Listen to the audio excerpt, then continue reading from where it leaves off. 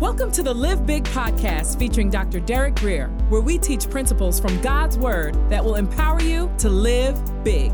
For more information, visit derekgrier.com. Here's Dr. Grier. This series, we have this acronym that we're going to use. And actually, you might not have noticed that last week we already started for this, the word doctrine. So number one, D stands for the deity of Christ. 2, original sin. The O stands for O is original sin. And that's what we're going to talk a little bit about today. C, the canon of Scripture. T, the Trinity. R, resurrection. I, incarnation. N, new creation. And E, eternal reward. So last week we talked quite a bit about the deity of Jesus Christ. We also talked somewhat about the incarnation. And we even talked about the triunity of God. So we covered several letters in last week's study. But today we're going to really focus on the O. And we're going to begin by reading the Psalms. We're going to go to Psalms 51. So if you would open your Bibles to that place, we're going to dig in. And I'm not going to be able to get through the whole Psalm today. But let me ask this question. Has anyone in here ever messed up? Okay, I put both hands and my foot out, okay? So this morning's message is for you and me. The wonderful people may not get it, but you and I, we will understand today's message. Verse 1, David is speaking by the Holy Spirit. He said, "Have mercy upon me." David was in his 40s around this time, and this can be a challenging time in a man's identity. And it seemed to be the same case, this midlife type of thing, crisis, if you will, in the life of David. He had risen from a shepherd king to become king of all of Israel. This was a remarkable thing that he accomplished. But then suddenly the unthinkable happened. And the backdrop to this event was, despite the fact that, if you know, we're reading through the Bible, so we're noticing things perhaps we had not noticed before. But despite the fact that he had a growing harem at this point, he had several wives, he had concubines, beautiful women. In spite of that, he committed adultery at Bathsheba. And then he went on to murder her husband, Uriah. Now, I think it's one thing to steal because you're hungry. How many can kind of sympathize with a person that steals when they're hungry? Yeah, you're quiet like the first service. It's going to be like that, okay. But to already have several wives and still have to have another is downright greedy.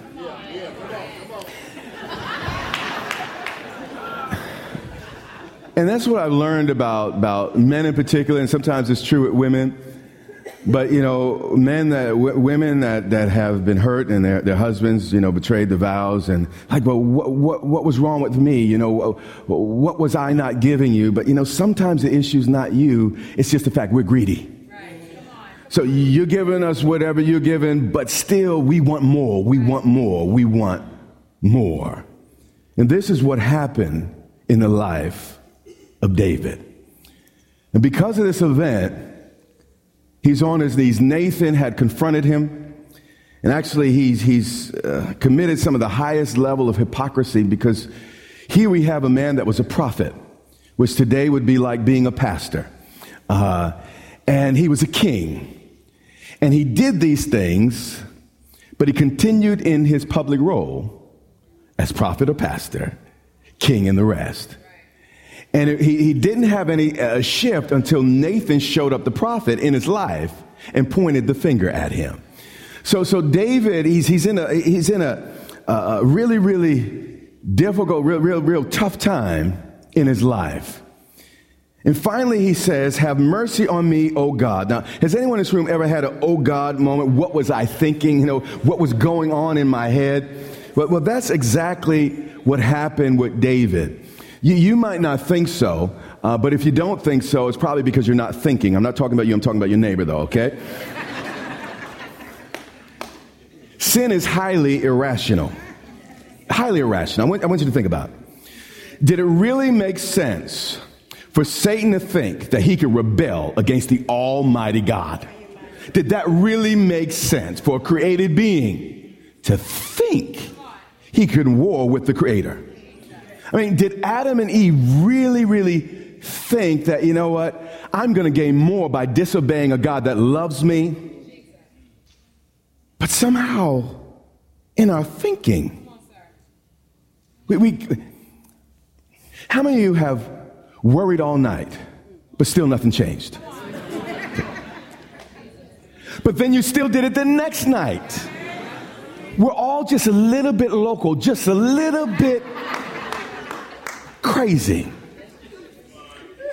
But here's the gospel message to each of us. Just because we're born crazy, we don't have to stay crazy all our lives. God can fix it. So David went through some temporary insanity.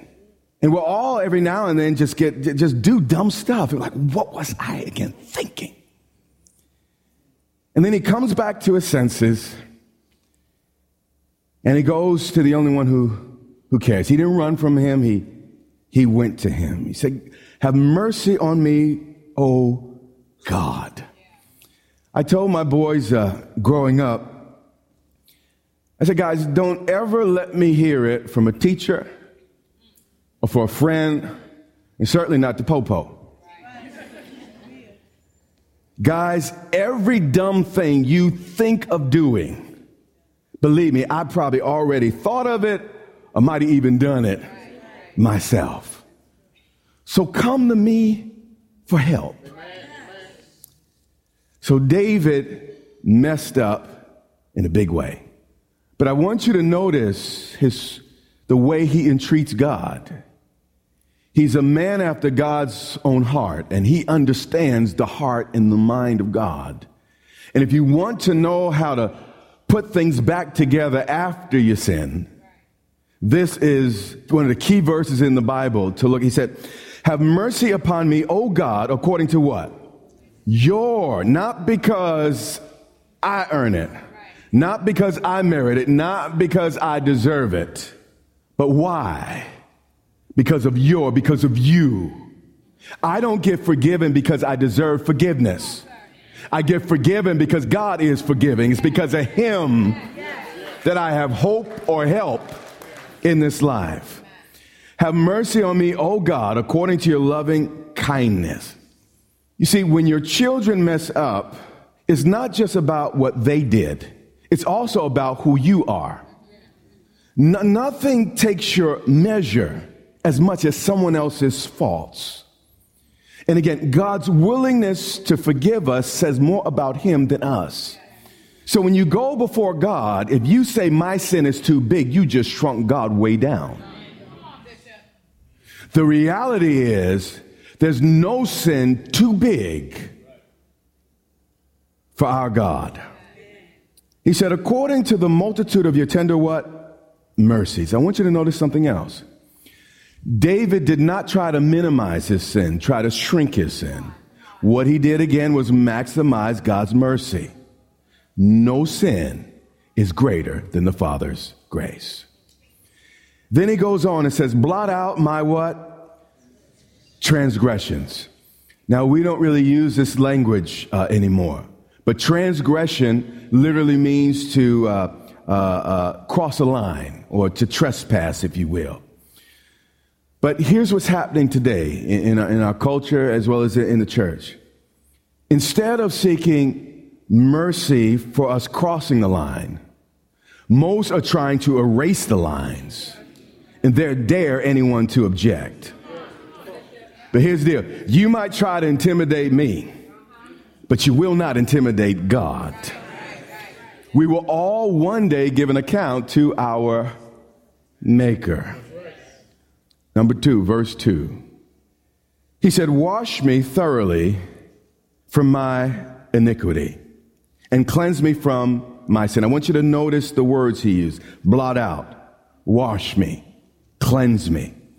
You see, as dirty as David's sins were, he knew God's power to cleanse was far greater. This is important. Verse 3. For I'm not pretending, I'm not lying about it, I'm not hiding it, I'm not trying to diminish it, I'm not trying to lessen it, I'm not trying to rationalize it. Listen, for I acknowledge, this is where it begins. I acknowledge that I crossed the line. I acknowledge my transgressions. You cannot learn from your mistakes until you recognize them.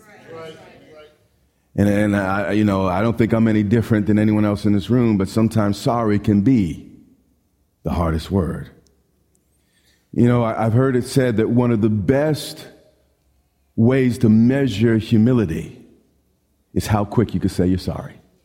So I don't care how humble a house you live in, how humble a car you drive. If you can't say you're sorry, you're not a humble person. And then in this next verse, I can kind of sympathize with David. I understand exactly where he was. He got stuck in his head. And he said this, he said, God, my sin is always before me. I can't shake it. Like a fish in a net. The harder I try to get free, try to get it out of my mind, the more powerful the guilt and the condemnation is that comes on me. And the only way, God, I can ever get out of this is to look up. So I look to you. I want you to understand, David, when dealing with this sin, there was no explanation. It was like, it wasn't, Bathsheba shouldn't have been bathing outside my window anyway. And by the way, she shouldn't have been. Now, David was out on his roof, but people lived on their roofs. When it got hot in the house, they came out on the roof. And I've used this illustration before, but I lived around the corner from Jesse Jackson when he was running for office. And he had a home in Washington. Actually, he was trying to be a shadow senator. And everyone knew where Reverend Jackson's house was. I mean, when you walked past the house, you were looking to see if you could see him and spot him in the window or if you looked through his fence. Everyone knew where David's house was. Everyone knew that when it got hot, David went on the roof. But Bathsheba, who could have did that bathing inside, decided that she was going to be bold and beautiful. And, she started, come on. Okay, I may have been born at night, but not last night. So he wasn't trying to excuse it, explain it. He admitted it. And then he said, Lord, I'm stuck. What I've done is so grievous, I just can't get it out of my mind. And then he goes on to said, against you only have I sinned and done this evil in your sight. Now he knew that he harmed Uriah, he harmed Bathsheba, he even wounded his own conscience. But above all, he recognized that he harmed his covenant. He broke it with God. This is important. Pay attention here. The act may be private. It may even be consensual. But the breaking of any law is foremost against the lawgiver. Stay with me on that. Even in our law system, have you noticed that when we go to court, it's the state against such and so? The prosecutor represents the state. Why? Because the state made the laws. So when we break the law, we engage the state. So when we break the law, we think, well, it's just, it's just us. By virtue of the fact that we broke a law, God who sees everything. Right. We have just engaged the lawgiver. There is no private. There is no personal. There is, it's not hurting nobody, sin. The reality is, every misconduct is not just against your neighbor. It's first and foremost against God. Did I lose you? All right. And then he goes on. It does get a little deep. He said, listen, God, it's against you. And then instead of defending himself, he defends God's integrity. Basically, God, whatever you got coming at me, Lord, I deserve it. I'm not complaining about it. I'm not mad at you over it. But whatever it takes, please fix me. He said that you may be found just. The problem's not you, God. It's not your law. It's me. That you may be found just when you speak and blameless when you judge. Lord, when you deal with me, I won't even complain. Because, God, I have a problem. And in verse 5, he begins to explain his problem. And his problem is exactly like your and my problem. He said, behold, look at this, Lord. I was brought forth or born in iniquity. He was saying, God, you know better than anyone else. I was screwed up from day one. He was saying, God, just like I inherited the color of my eyes, the color of my skin, maybe my height, my DNA, I inherited from my great-great-grandparents, Adam and Eve, this persistent bent to just do dumb stuff. And God, no matter what I do, I can't shake there's just something in me that bends towards dumb. Like I said, it's going to go over some people's head, but most of you can understand. And he goes on. He said, and in my mother's womb, or in sin, my mother conceived me. Now later, the rabbis would say, hundreds of years later after David wrote this, that this was referring to the fact that David was born out of wedlock. I don't know if that was the case, but what I do know is that the context of this psalm is not David's mother. It's David's personal tendencies. And he's saying, God, I have a problem. In sin, my mother has conceived me. A literal rendering of this verse is, I was sinful from conception. Now, here's the deal. How do you know a baby can't do good or bad inside a womb? There's nobody to hate, get mad at, curse, that you're not even thinking a whole lot yet. At least not consciously. So if a baby could be sinful from conception, the Bible is teaching that sin is not just a result of things we do. It's somehow part of our inborn nature. And by the way, this is why Jesus said we must be born again. If it was right the first time, Jesus wouldn't have had to come to the earth to correct it. So he said, listen, right now, all of y'all are in Adam and in Eve, and I'm getting a little bit ahead of myself. But if you would switch and get into me, your results could be very, very different. Let's keep going. He said, in sin, my what? Mother conceived me. Now, a lot of people, when they hear this type of teaching, they think that I'm saying that all people are horrible. Not exactly. This does not mean that all people are as bad as they can be. Only a few of our deacons fall into that category. But conscience, family, civil government, they all help to restrain us. And you might say, well, that's not the case with me. I'm just really, really wonderful. Well, be honest for a second. If there was no law against sneaking up on your boss in a dark parking lot, and you knew you would not be arrested, no one bring any charge, how many of you might just think about it? Thank you. I got 5 honest people. You see, laws constrain us and keep us from doing what we might otherwise do. Ephesians 2:1, and we're going to skip a little bit and we're going to dig in. You're staying with me pretty good, though. Very good. Paul said it best here. He's describing our state before we came to the Lord.